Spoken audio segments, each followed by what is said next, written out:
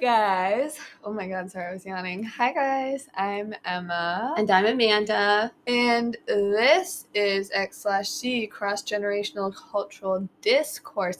And today, for the second time, guys, we already recorded this, so if we sound kind of angrier than usual, that's why. Our audio corrupted. Didn't work, but for the second time, we are talking about Succession.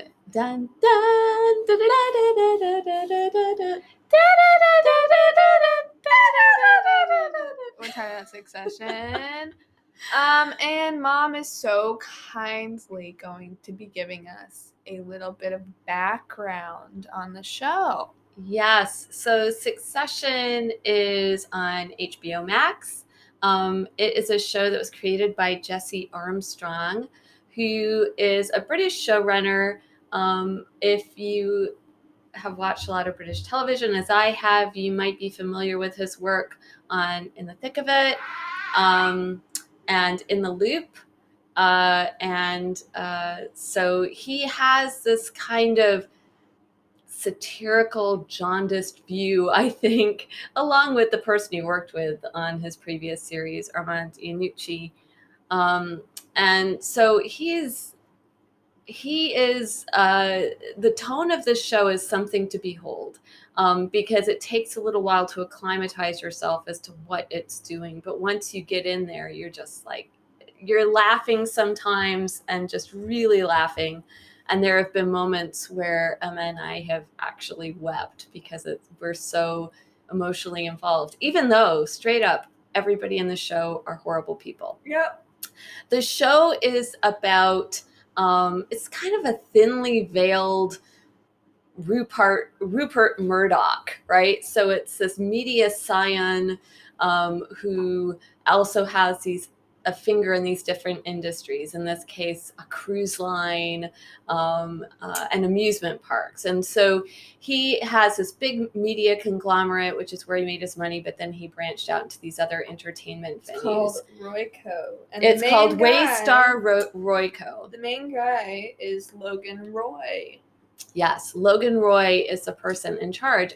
And when the series opens, Logan Roy is having a health crisis. There's this question about who will succeed him. The other thing to know about this show, I mentioned the tone, but it also, the word that's been bandied about a lot about the series is Shakespearean. And I think it's actually true that I think that's kind of a word that's like kind of thrown around a lot to and describe overused stuff. Yeah, but I genuinely do think that this can be called Shakespearean. Yeah, and it's not, in terms of the structure, in terms of characterization, and these questions of who's going to succeed the king. That's like very Shakespearean. It's very Shakespearean for sure. So, I mean, think Hamlet, think any of the history plays. A lot of them have to do with this question of succession. And people doing all kinds of, in some cases, really quite horrible things in order to grab for power. And that's what the show is about. So at the beginning of the series, in the first season, Logan Roy is having a health crisis. He has a stroke quite early on in the series, and he's also quite elderly, honestly. Logan Roy is played by the actor Brian Cox, who's just a veteran actor and is a Shakespearean actor, has lots of stage experience, as do many of the people in this series. It's a lot of New York-based actors who are known a lot for their stage work who end up in the show. So the quality of acting is quite high. There are a few exceptions to that rule, like the actress who plays Siobhan is Australian, I believe, but they're all good. They're all really good. The acting in this is excellent. So anyway, Brian Cox plays the role of Logan Roy. And then there's this question of who will succeed him. So I think what we're going to do next is we're going to talk a little bit about each of the siblings. By the way, siblings. This is going to be very spoilery, just so you know. We're not going to hold back. So if you haven't watched it, or if, I don't know, you don't want to hear any of this because it's painful, then you don't have to listen.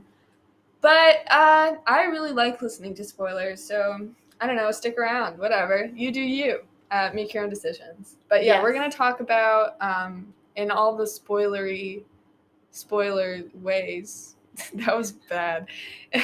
In all the spoilery ways, we're going to talk about the story arcs boys. For the first and second season.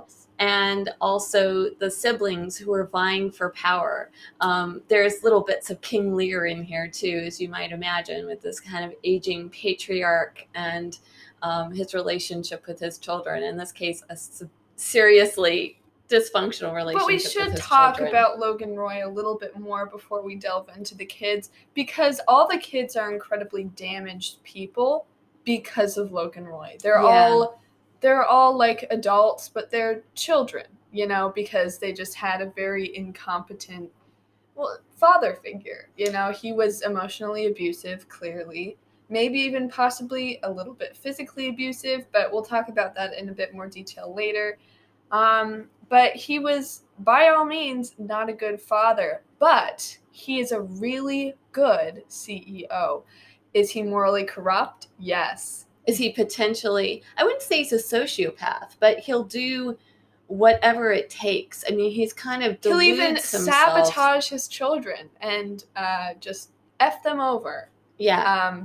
If it means that he can, because the thing about Logan Roy is that he does not want to cede power. He is very resistant to that.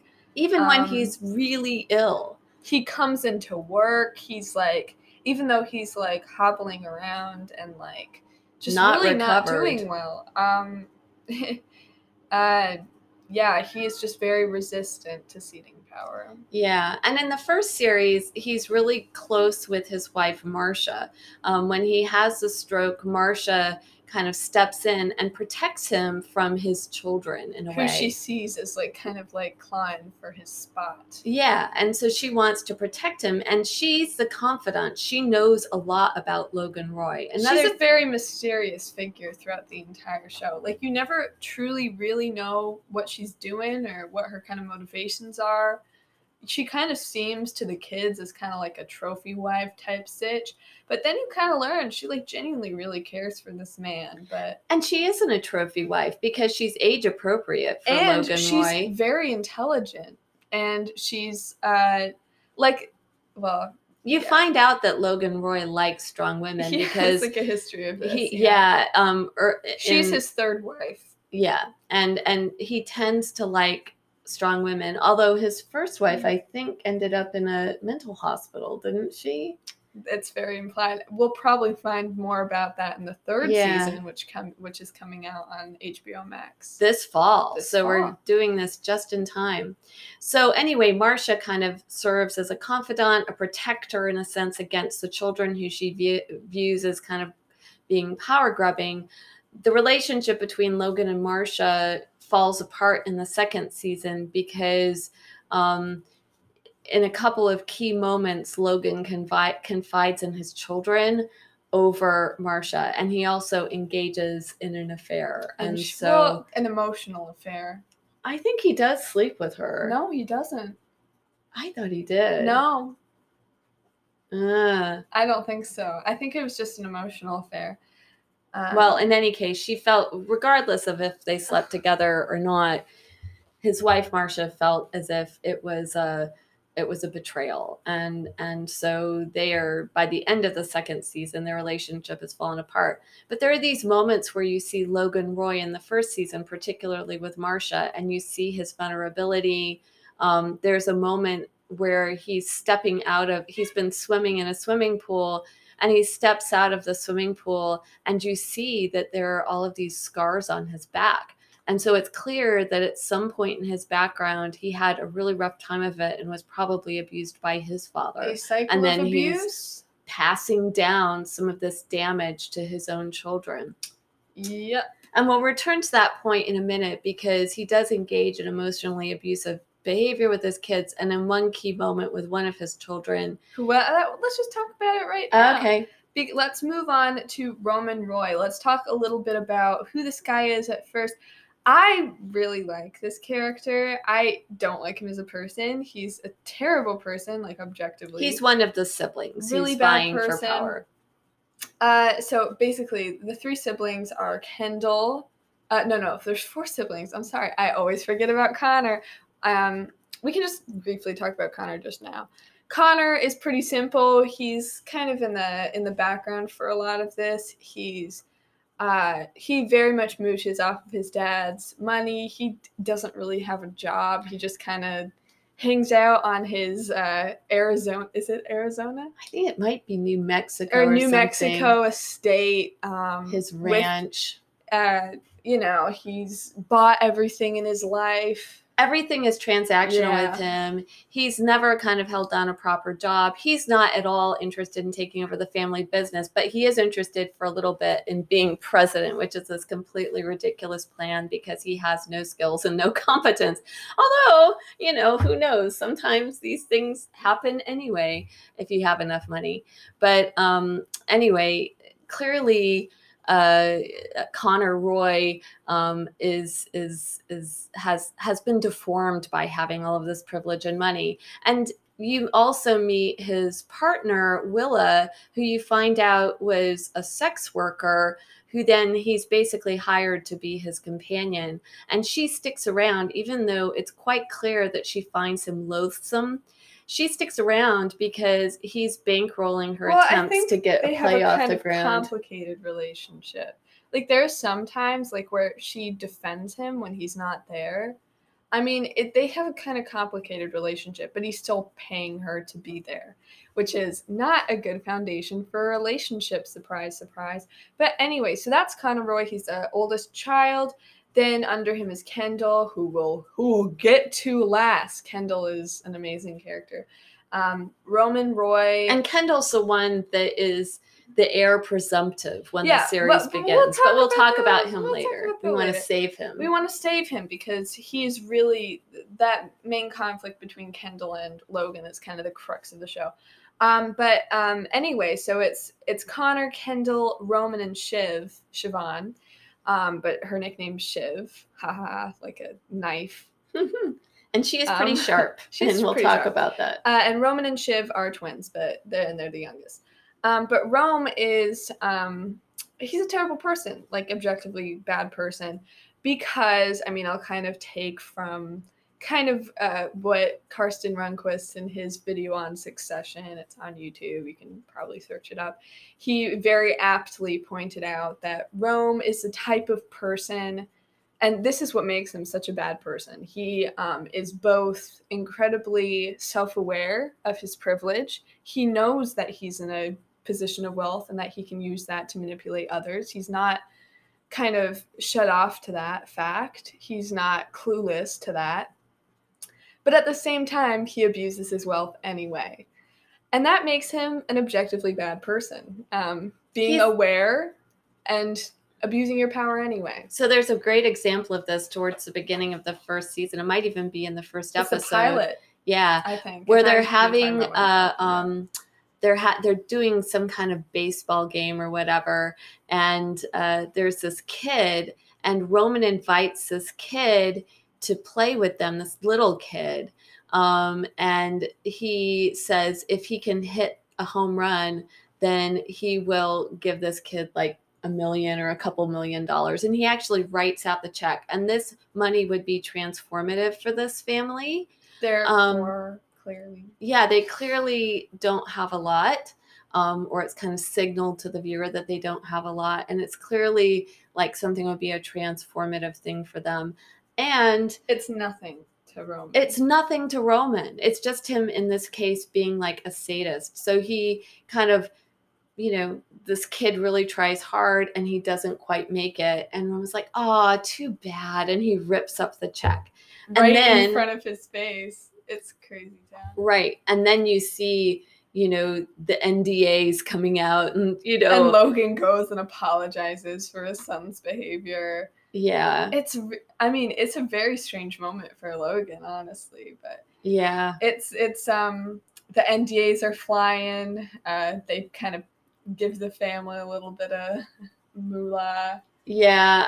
They basically just want to make it go away. It is a masterful moment in kind of setting up what this family is, who this family is, and what they can get away with, which is basically anything they want because they have such immense power and privilege. And that's really deformed Roman in a way too. He's never grown up. He's kind of a man child, and which makes him hilarious in a lot of different ways. And even though he's a terrible person, he's one of the funniest characters. He is very funny, but he also, because of this kind of stunted maturity or whatever, he too is not able to have connections or genuine connections with people. Now, you know, you see him engaging in these relationships with women that are pretty transactional, and then you find out a little bit into the series that he doesn't actually really have sex with these women, that he likes the emotional relationship that he has with them. He asks these women all the time, like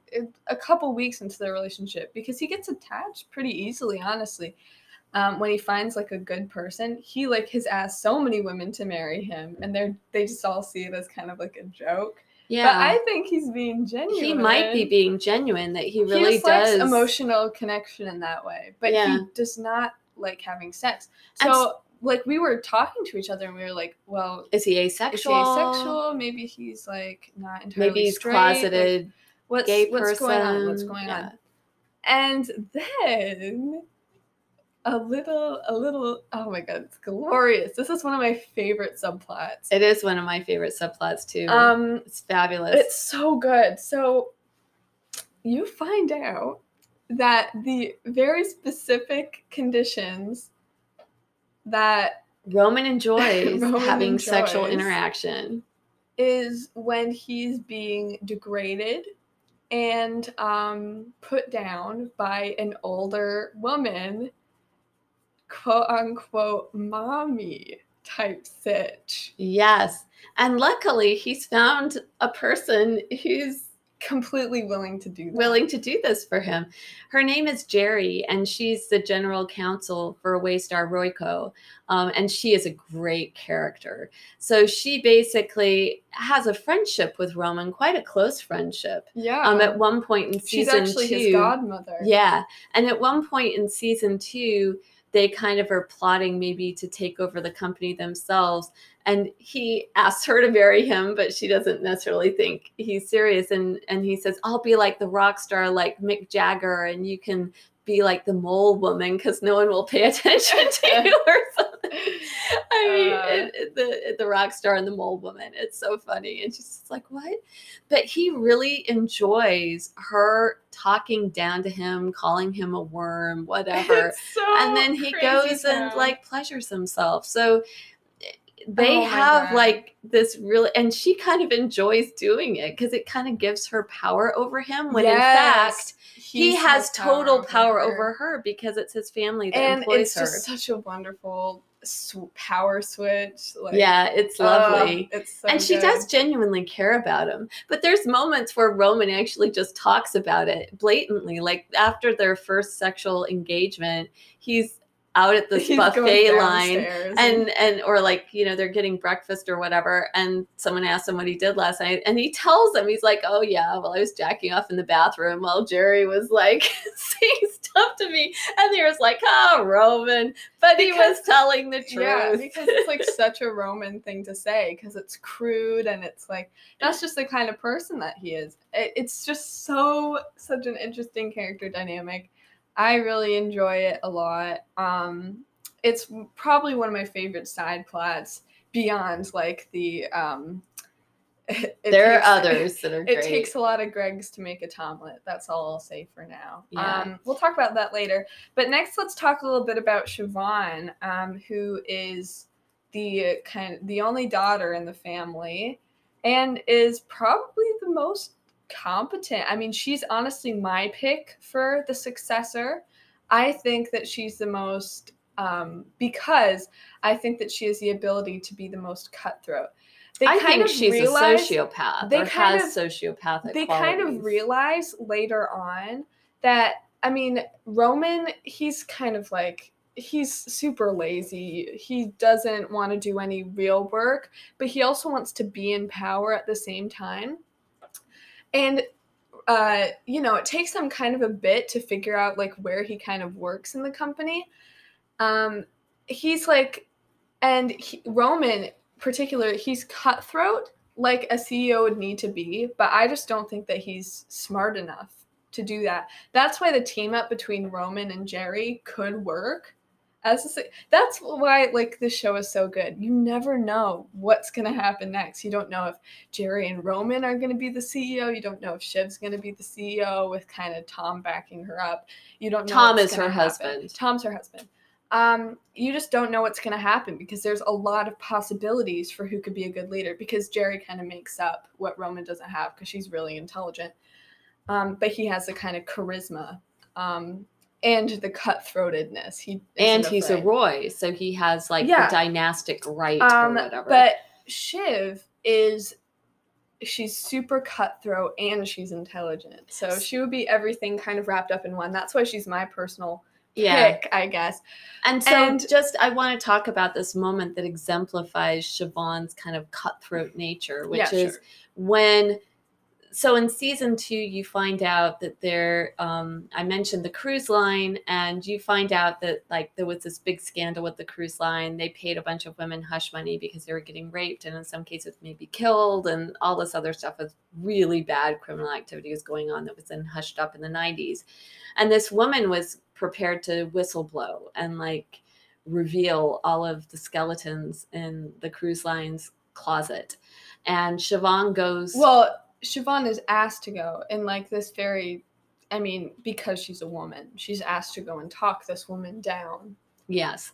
And so she goes and talks this woman down. And she's aware that she's only been asked to do this because she's a woman. Yeah. Yeah.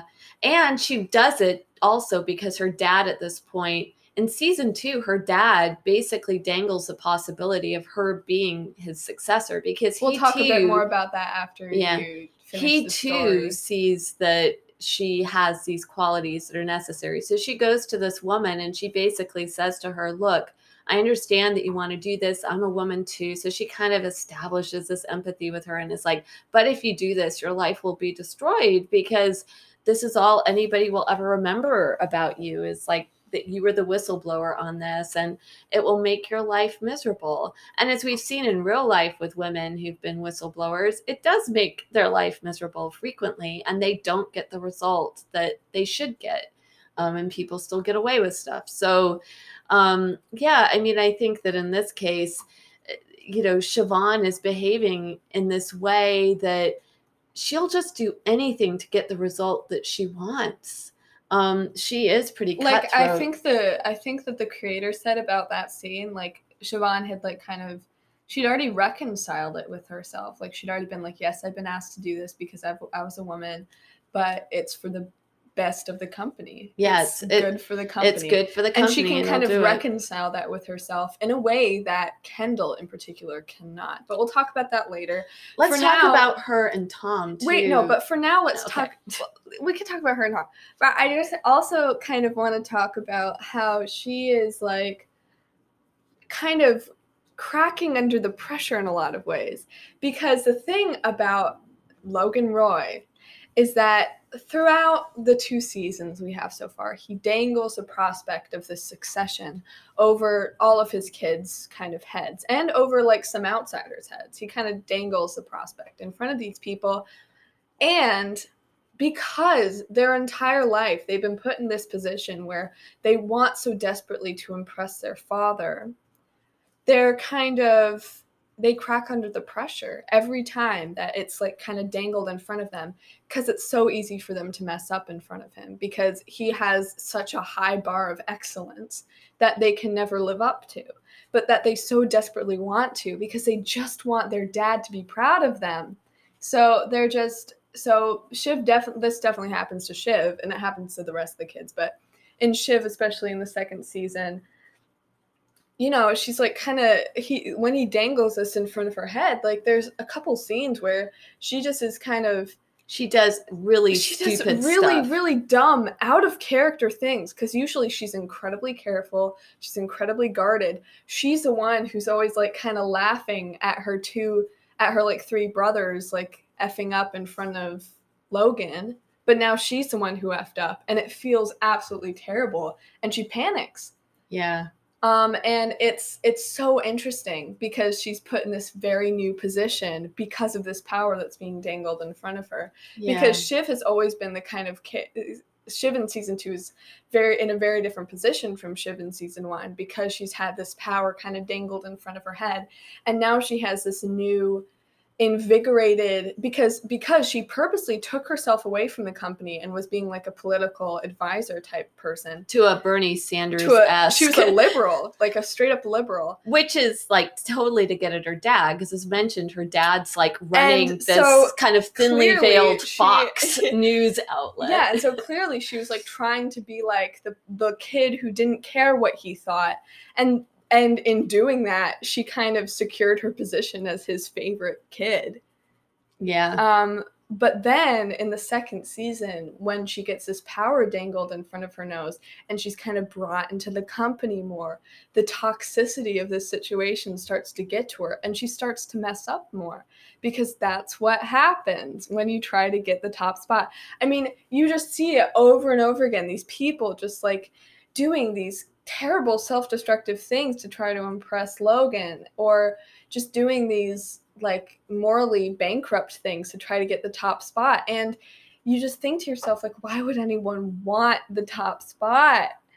That's like the real question. Well, unless you're willing to sell your soul. You're willing to like sell your soul to the devil almost to do this. Logan Roy the devil. Yeah. But he's complicated. But nonetheless. Yes. So Siobhan is probably the most competent option, but she also does crack under pressure. I wanted to mention quickly her relationship with Tom, because we're going to talk about Tom here soon. In a minute, yeah. So Tom is Siobhan's boyfriend at the beginning of the show, and then they later get married at the end of season 1. And Tom is a guy who does not come from a lot of money. Well, he comes from money, but not as much as not to the extent that Siobhan has it and the Roy family has it. And so Tom... He's the butt of every joke in this family. He is the butt of every joke. And he just is constantly trying to kind of fit in. And equal the playing field. And curry favor with Logan Roy, who doesn't think much of him. Shiv does genuinely have a connection with him. But just to kind of give you a sense of who Shiv is, they get married, and on their wedding day, she basically says to him, I want to have an open marriage. And Tom is not down with that. But if he says or protests in any way, his gravy train will be cut off. And he started working for Waystar Royco. And very, very, very on purpose, there is no clause in their prenup for extramarital affairs. Yep.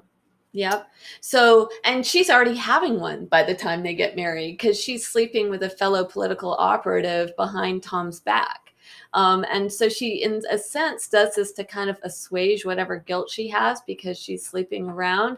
She's like, well, if Tom sleeps around too, then it's not so bad. But Tom doesn't want to sleep around. And she doesn't want Tom to sleep around. No, she wants to have the right to do it. But if the thought of him doing it really does infuriate her. So she is a very complicated and she's somewhat not a good person. Unpleasant character. But so let's talk about Tom. The husband is also not a great person either. And so Tom, he starts off kind of working for Waystar Royco. He gets a job with this company. Well, he doesn't exactly get a job. He gets it through Siobhan. Well, he gets like a higher position in the company, because I think he used to work in the theme parks, but now he's very plot relevantly, he's working for the cruise division. Yes. So he works for the cruise division, and we already mentioned or alluded to the fact that there was this very scandalous murder, rape, terrible stuff happening on and it's because this guy who used to be in charge of the cruise division was a guy that they all called Mo. Well, no, he wasn't in charge of the cruise division, I don't think. Yes, he was. I thought he just went on a lot of cruises. No, he was in charge of the cruise division. His name, they all called him Mo, but his real name was Lester. And it was a widely known fact that this guy was sexually harassing like all the women on these cruise ships. Mo Lester. And so, and basically it was all covered up. Logan knew about it because he was friends with Lester. He didn't like Lester's behavior, but they covered it up. And so basically Tom, when he gets into the job of being in charge of the cruise division, the previous guy who was in charge of it kind of says to him, there's a nuclear bomb here. It is bad. It's really bad. And so he basically just writes something down. He's like, I don't even want to say anything about this. That he like writes down like the files that have this evidence. And he's like, you need to get rid of this immediately or else, well, he's like, you do what you want to do. You can either get rid of this, like just burn the evidence, because it's all here. We have it all. And it's like this ticking time bomb waiting to explode because all these women we paid off, we paid them off. They're all on NDAs, but it's still this keg that's like about to explode. Or you can play the dummy and just pretend that you don't know anything about it when this powder keg explodes. And Tom...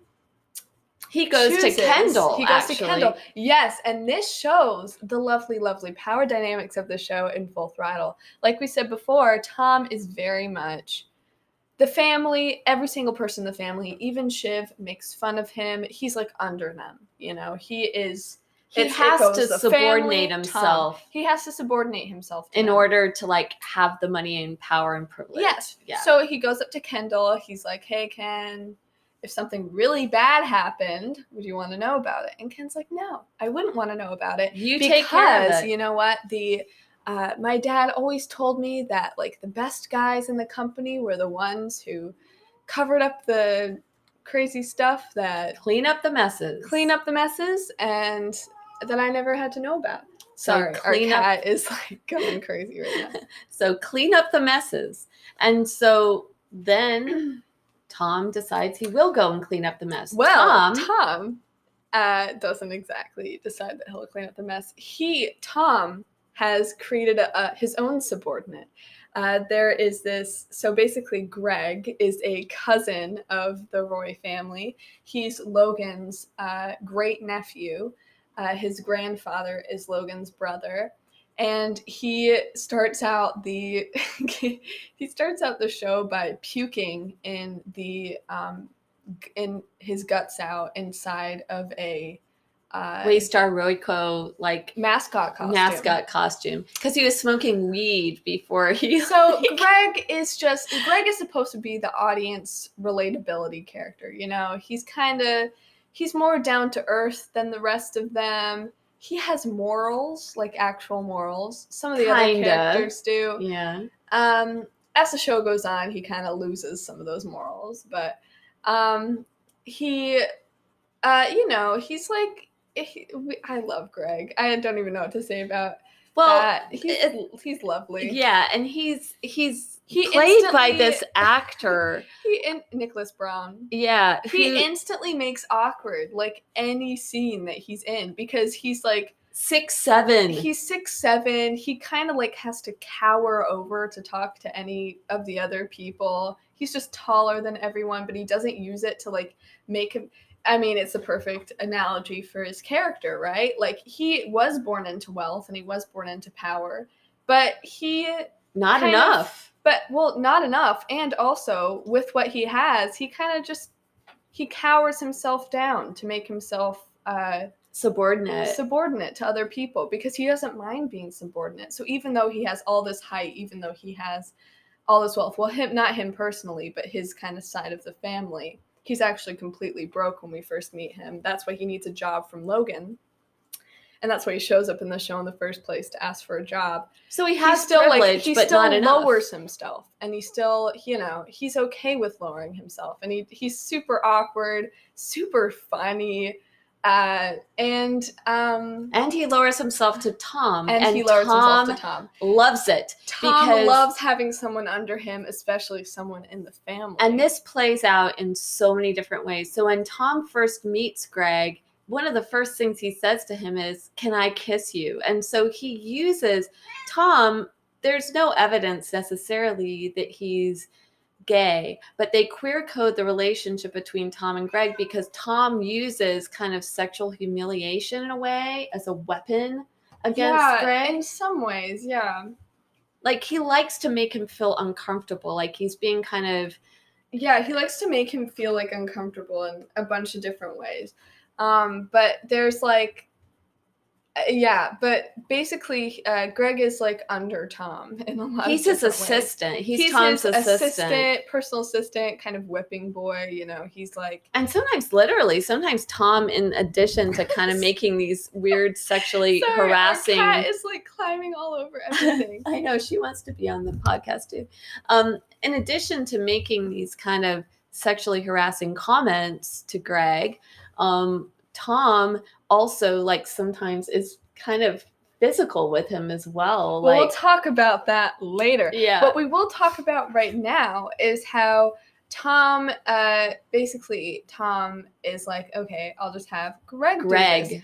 And so he's like, hey Greg, do me a solid.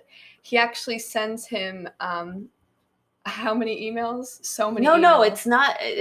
Yes, he sends him a bunch of emails, like 67 emails. That with the same line up at the front that says, you gotta break a couple of Gregs if you want to make a Tomlet, which is hilarious, objectively, just so funny. Oh my goodness. It is, Lily. Baby. It's very hilarious. That's our cat. So Greg goes into the office on the weekend to shred all the evidence. But Greg is smarter than Tom thinks he is. And because he lowers himself doesn't mean that he's not intelligent in some ways. Some very particular ways, let's say. Self-preservation. Socially, he is completely void. He's a disaster. He's a disaster, especially around the rich. He cannot interact with them in any way that is not completely awkward. But he is really good at self-preservation. So while he's doing this, while he's kind of shredding the documents, he's kind of saying to himself, like, put this one away and I'll be okay. Throw this one away and save the day, Like, it's like he's keeping back documents that he thinks he could use later in order to save his bacon if he needs to. Save his bacon. And he could then be a whistleblower. No, he doesn't trust Tom. Tom, though, does trust Greg. Yes, weirdly. He does. He really does. Which creates just the most glorious character dynamic ever. So yeah, he has this evidence, right? Against Logan Roy and Olive Waystar Royco doing bad things and covering up stuff on the cruise. Not necessarily personally. He does have Logan Roy. He has signatures on it, as we find out later. But Logan Roy personally didn't do any of the murders. Right? No, he didn't do the murders, but he knew about it. He covered it up. Yeah. And Greg now has evidence that Logan Roy knew about it. To save himself. Because he signed off on taking out these files, because Tom was completely and willing to throw Greg under the bus for this. So you see Greg, though, he's not happy being Tom's subordinate. He's tired of all the abuse. He's tired of Tom doing these things to him and treating him with disdain and kind of abusively. So we're going to talk about this very particular scene, the water bottle scene, that is glorious, glorious. But wait on the water bottle scene, because he actually goes to Tom and says, hey, I've got these documents and I think I need to move up and I need some more opportunities or whatever. And Tom he kind of thinks it's funny. He's like, oh, Greg, good for you. You're learning how to be cutthroat. You're learning how to be cutthroat. But he also wants him to burn these documents. So at one point, Tom and Greg go out on, Tom actually spends the night at Greg's house to make sure that he's going to burn these documents. And he thinks Greg burns all of them, but Greg still stuffs a couple down his trousers and keeps them. So anyway, Greg is wanting to get out from under Tom's thumb. And this comes to a head. No, especially because Tom is moved to the division of the company that runs the ATN. It's like ATN, the thinly veiled Fox News. And Greg is morally against ATN. He kind of meekly is saying to Tom throughout the entire time that they're working at ATN together, because of course he brought Greg with him. He's kind of meekly telling him, Tom, he kind of talks like that. It's like, Tom, like, I don't know, like, they just, like, they're, like, super morally corrupt, and they say all this, like, fake stuff, and, like, morally, I just don't think that I can work here. But it all comes to a head. So Greg already has, like, kind of some, like, reservations of working at thinly veiled Fox News, which, like, who wouldn't? Well, Tom doesn't. But, well, even Tom does sometimes. Yeah, sometimes Tom's like, yeah. Because, yeah, whatever. So Tom, this all comes to a head, of course. This power dynamic comes to kind of a head. When there's an active shooter in the building. An active shooter in the building. And hilariously, Tom is kind of angry because he's in the worst... He's in the worst panic. It's a panic room. Panic room. The Roy family inner circle are in a really nice and secure panic room. So yeah, he's like calling Shiv, and he's like, "I'm in the panic room," and she's like, "No, you're not." She's like, "There's a nicer panic room." I need to be in the nicer panic room. It's so funny. But it's a great analogy, too, for how the family sees Tom. He's like, no. You're in the subpar panic room. You're in the subpar snacks. Yeah. But anyway. Greg is in there with him. And Greg, during this active shooter situation, he kind of goes up to him. He's like, "Hey, Tom, I think..." And he really says it to him clearly this time. Like the other few times, he hasn't really. And he kind of says to him, "Hey, Tom, I really think that I should move my separate ways. I don't think that I'm really growing as your assistant. I really think that I'd rather be in another division of the company, And he's like, "Well, I can still, like, come and kind of work for you a little, but, like, it'll be kind of more of, like, an open relationship." And he uses that word, open relationship. And, of course, that is a trigger word for Tom because Shiv on their wedding night, said she wanted that. She wanted an open relationship. And he couldn't say anything. Tom, because he can abuse Greg in a way that he cannot, in a way that he cannot, like, go up against his wife, challenge Shiv, he takes out all his anger on him in a hilarious scene. So he turns around and he starts pelting Greg with plastic water bottles while yelling at him. And it's really, really funny. About him leaving him. It's like, "How dare you, Greg? How dare you? I made you who you are." It's just so funny. You can watch it on YouTube probably. It's really funny. Worth watching, even if it's completely out of context. But it's still hilarious. It's really funny. And Matthew Macfadyen is the guy who plays Tom. And he's like Darcy. Mr. Darcy from the 2005 Pride and Prejudice. Yeah. Like, no relationship between those two characters. Yeah, it's so weird seeing him in such a different context, but he's really amazing. He so funny. Disappears into this character. I mean, all of them do, really. The acting is great. I mean, really exemplified by just, like, the sheer amount of improvisation, apparently, that the actors did. Like, a lot of the second season, apparently, is improvised, just because the actors know these characters so well at this point. I mean, that really goes to show the kind of main crux of this show is, like, on the shoulders of these characters. And the actors. So kudos to all of them. So anyway, Greg and Tom. I think we've explained them and their particular interesting dynamic. One more thing about Greg and Tom before we move on to last but not... I do think Tom, somewhere down deep, does have, like, some feelings for Greg. Well, yeah. Maybe. Well, I think... I mean, I don't know. I think it's complicated. It's definitely an interesting relationship and an interesting dynamic. But like even after that kind of breakup in some ways, Tom still protects Greg. He does. There's a couple moments in the show, which we're not going to talk about, where he could to sabotage Greg, but he chooses not to. Actively. Yeah, so part of him does genuinely care about for him Greg. As like a friend, which you really don't expect from the beginning. From the beginning, you know, he calls himself Greg's friend, but you kind of just think that's just to manipulate this guy. But there are a couple instances where he kind of throws himself under the bus save Greg. Yeah. For Greg's sake. Yeah. So anyway, let's move on to the heir apparent in season 1 and probably the most interesting character on the show. Yeah, we could do an entire episode on this guy. We really could. Jeremy Strong plays Kendall Roy, and he is amazing so in good. This. So good. He makes me feel things like crazy, sad things. But when you first meet him, like in the pilot, you feel like you have no sympathy for him because he's listening. He's in this limousine. He's this incredibly wealthy guy. He's a douche, you know. He's kind of like he thinks that he's cool, but he's not cool. He thinks that he's like this young upstart CEO, but he has like all the privilege in the world. Like he's just like you just see right through this guy. He is so douchey and like just a terrible person.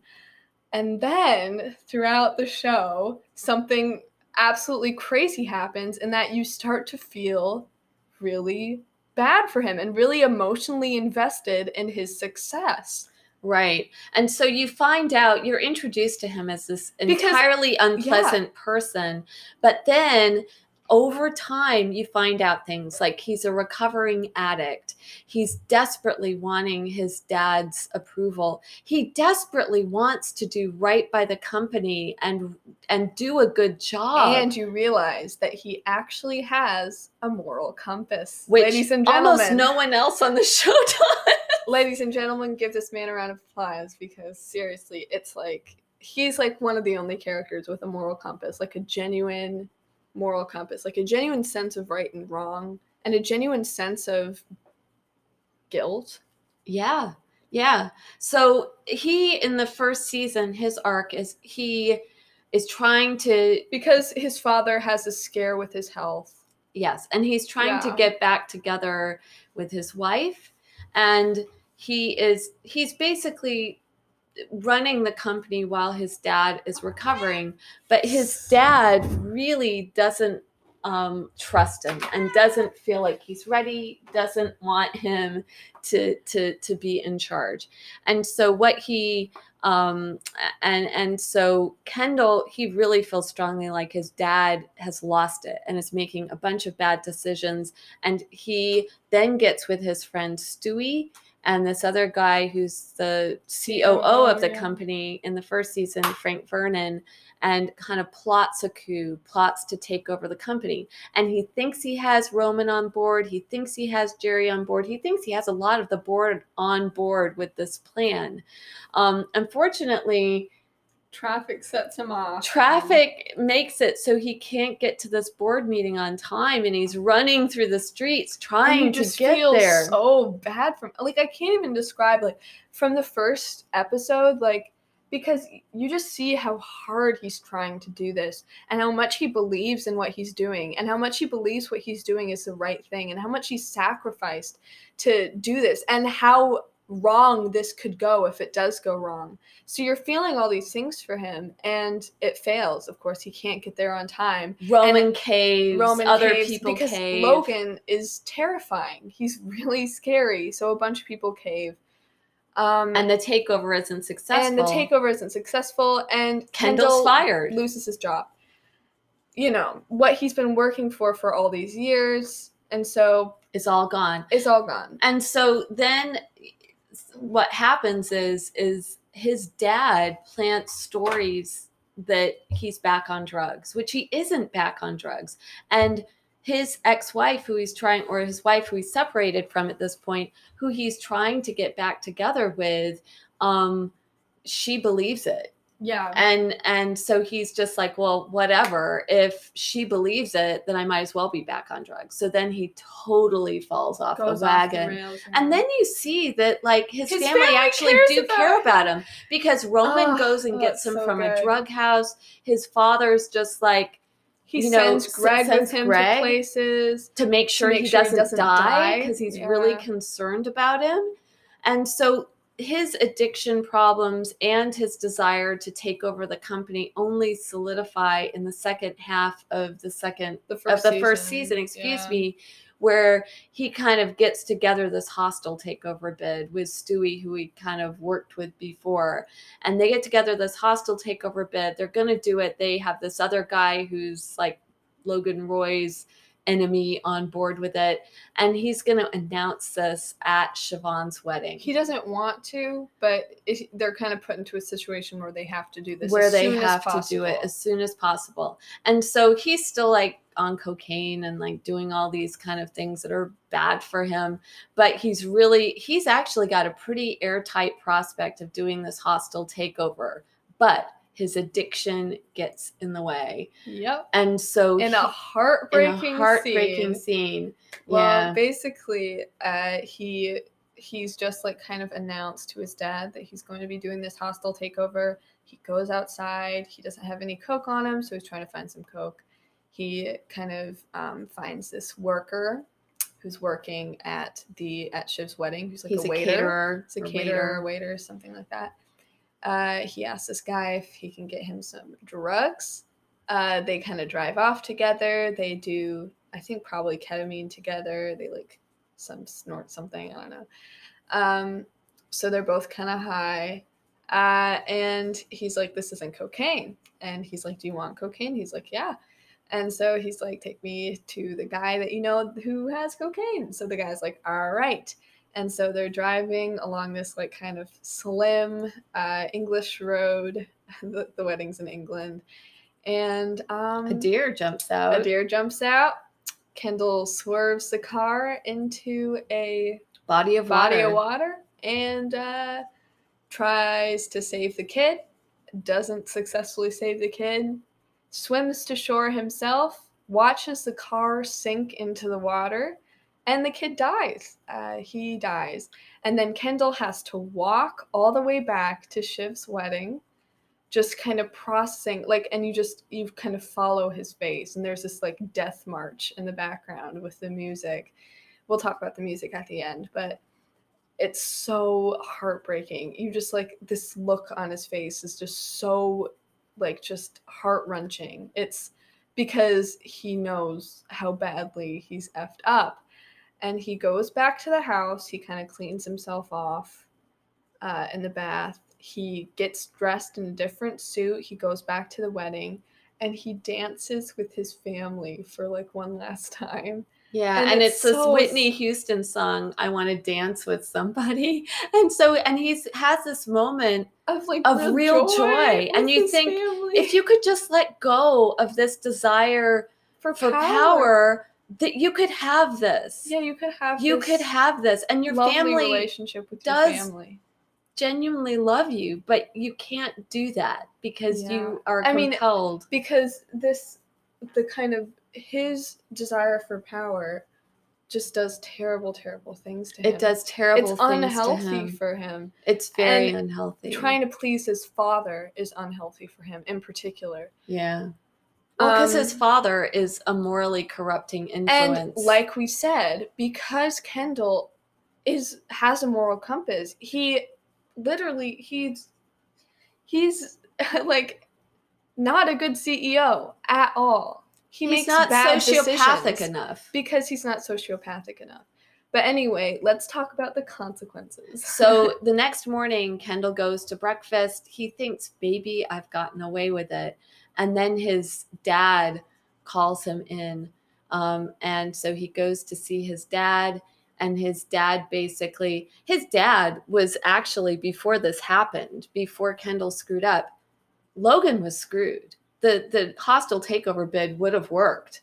It would have gone through and Kendall would have been in charge. But because Kendall did this, because the drugs got in the way. Well, and because, like, just Yeah, the vying for power is always a bad thing in the show. It is. It's never works out well. And so because he was striving for power, he screwed up. And so now Logan has it over his son. And so Logan calls him in, and he's genuinely like sweet and compassionate to him. He's just like, I'm going to take care of this. It's going to go away. I know what you did, because they found the key. They found the car, and they found his like room key. So they know he was in there, and they know he was driving, because the other guy was in the passenger side. And he's like, we're going to take care of this. He's like, but you have to back off and not do this hostile takeover bid.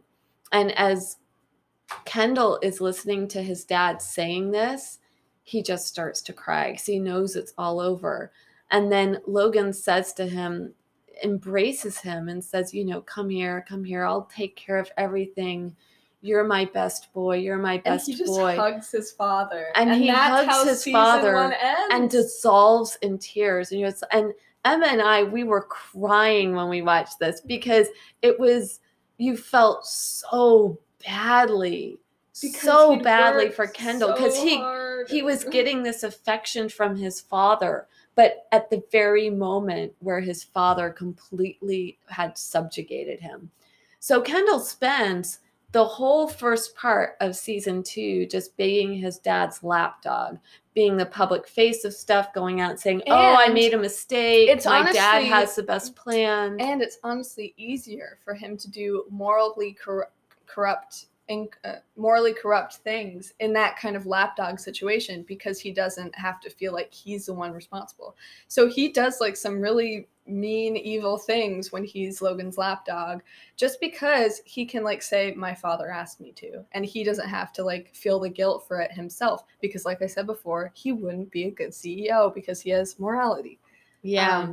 And so his arc in season 2 is moving from this place of subordination to his father and being his dad's lapdog to just like reaching a breaking point with kind of how much his father can ask him to do. Yeah. And so there's a couple of kind of precipitating incidents. One is where his dad, in kind of a very cruel moment, asks him to go with him to the house of the kid who died, because they're saying that Logan was like abusive to this caterer at the wedding, which he was, and that made him sad, and then that made him drive off the road, because they don't know that, of course, Kendall was in the car with him. And so Logan Roy is going to go visit the house and apologize to the family or whatever, and he makes Kendall come with him. And he doesn't let Kendall really interact with the family. He makes Kendall come into the house but stay in the kitchen. And Kendall is desperate to make amends and to atone. He wants to talk to them. He feels so guilty. Yeah. And he just wants, and he's just kind of confronted with, he's being forced. I mean, I honestly think that like Logan thought that was like a super bomb parenting move.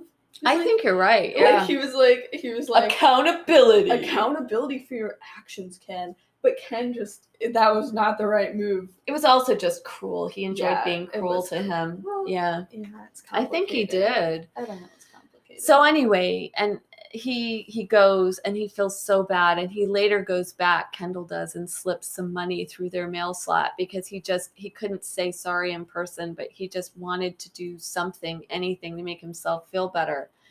The final episode of the season, though, all of this comes to a head, and it comes to a head in this episode on this lavish yacht. It's crazy. The hostile takeover bid was damaged by the whole thing with Kendall, but it didn't kind of completely go away. So they're very concerned that this takeover bid is actually going to happen.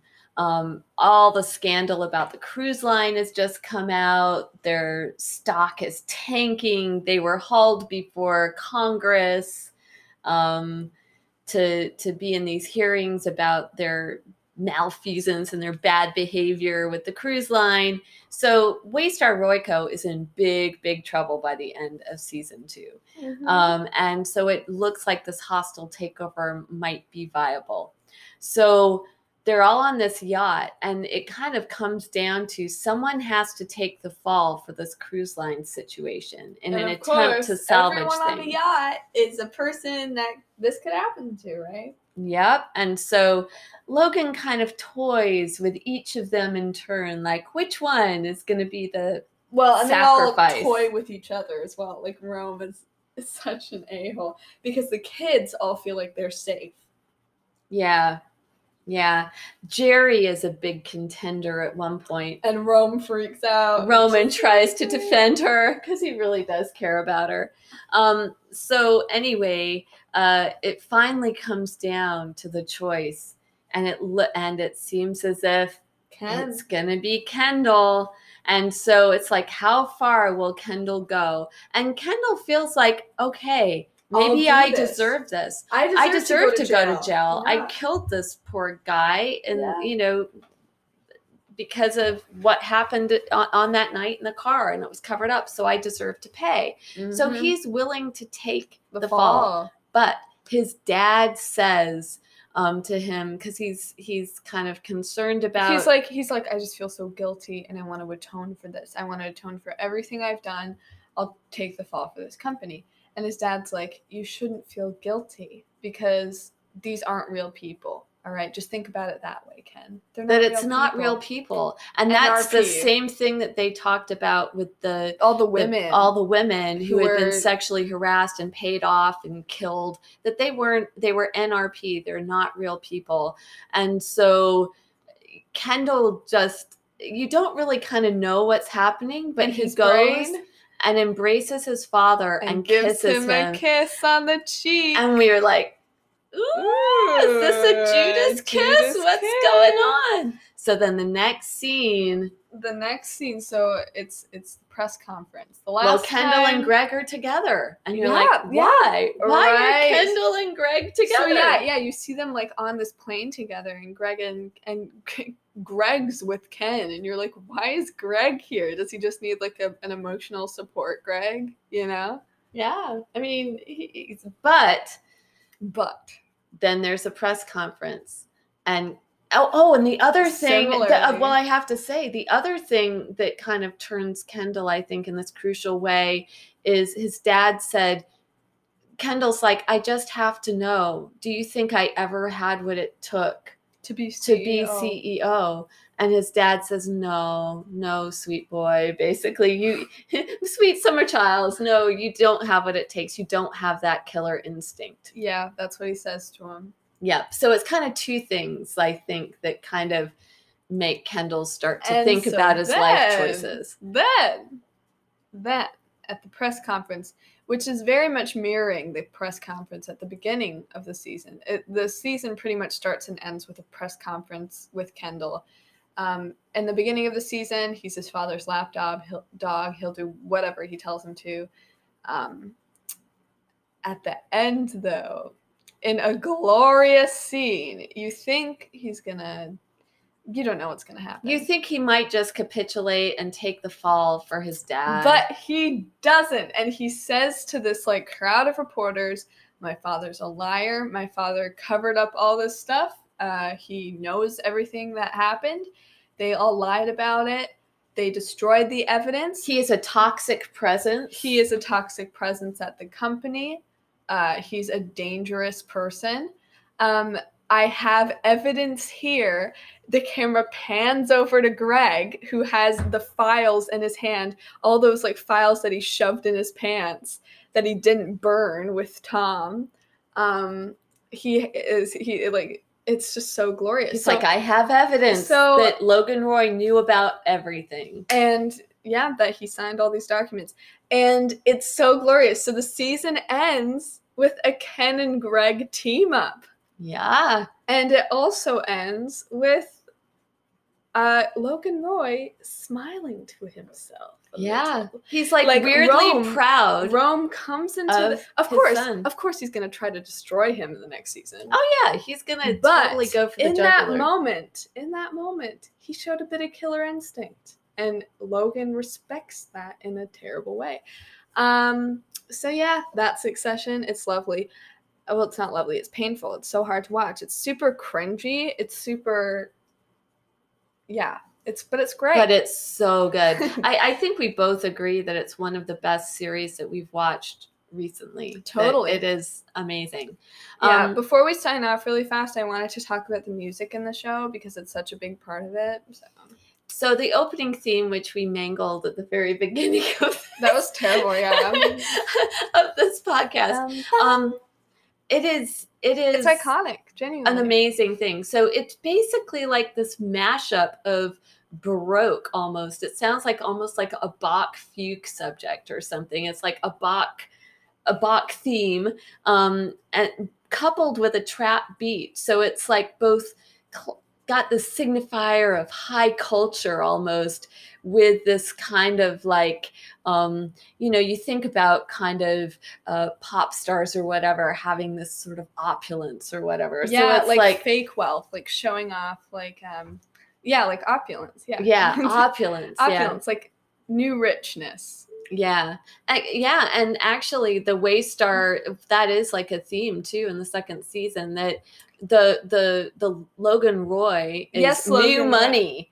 And in some ways, which is insane. He's new money, and like he comes into contact in a little bit of the show with some old money, and they really do look down their nose at him. Yeah, they're like better educated. They're like, they kind snooty, of quote Shakespeare, which irritates them. It irritates the Roy family and whatever. If you're from the New England area, you're just kind of like, it's like, oh my god, it's cringe. Yeah. So in any case, it is.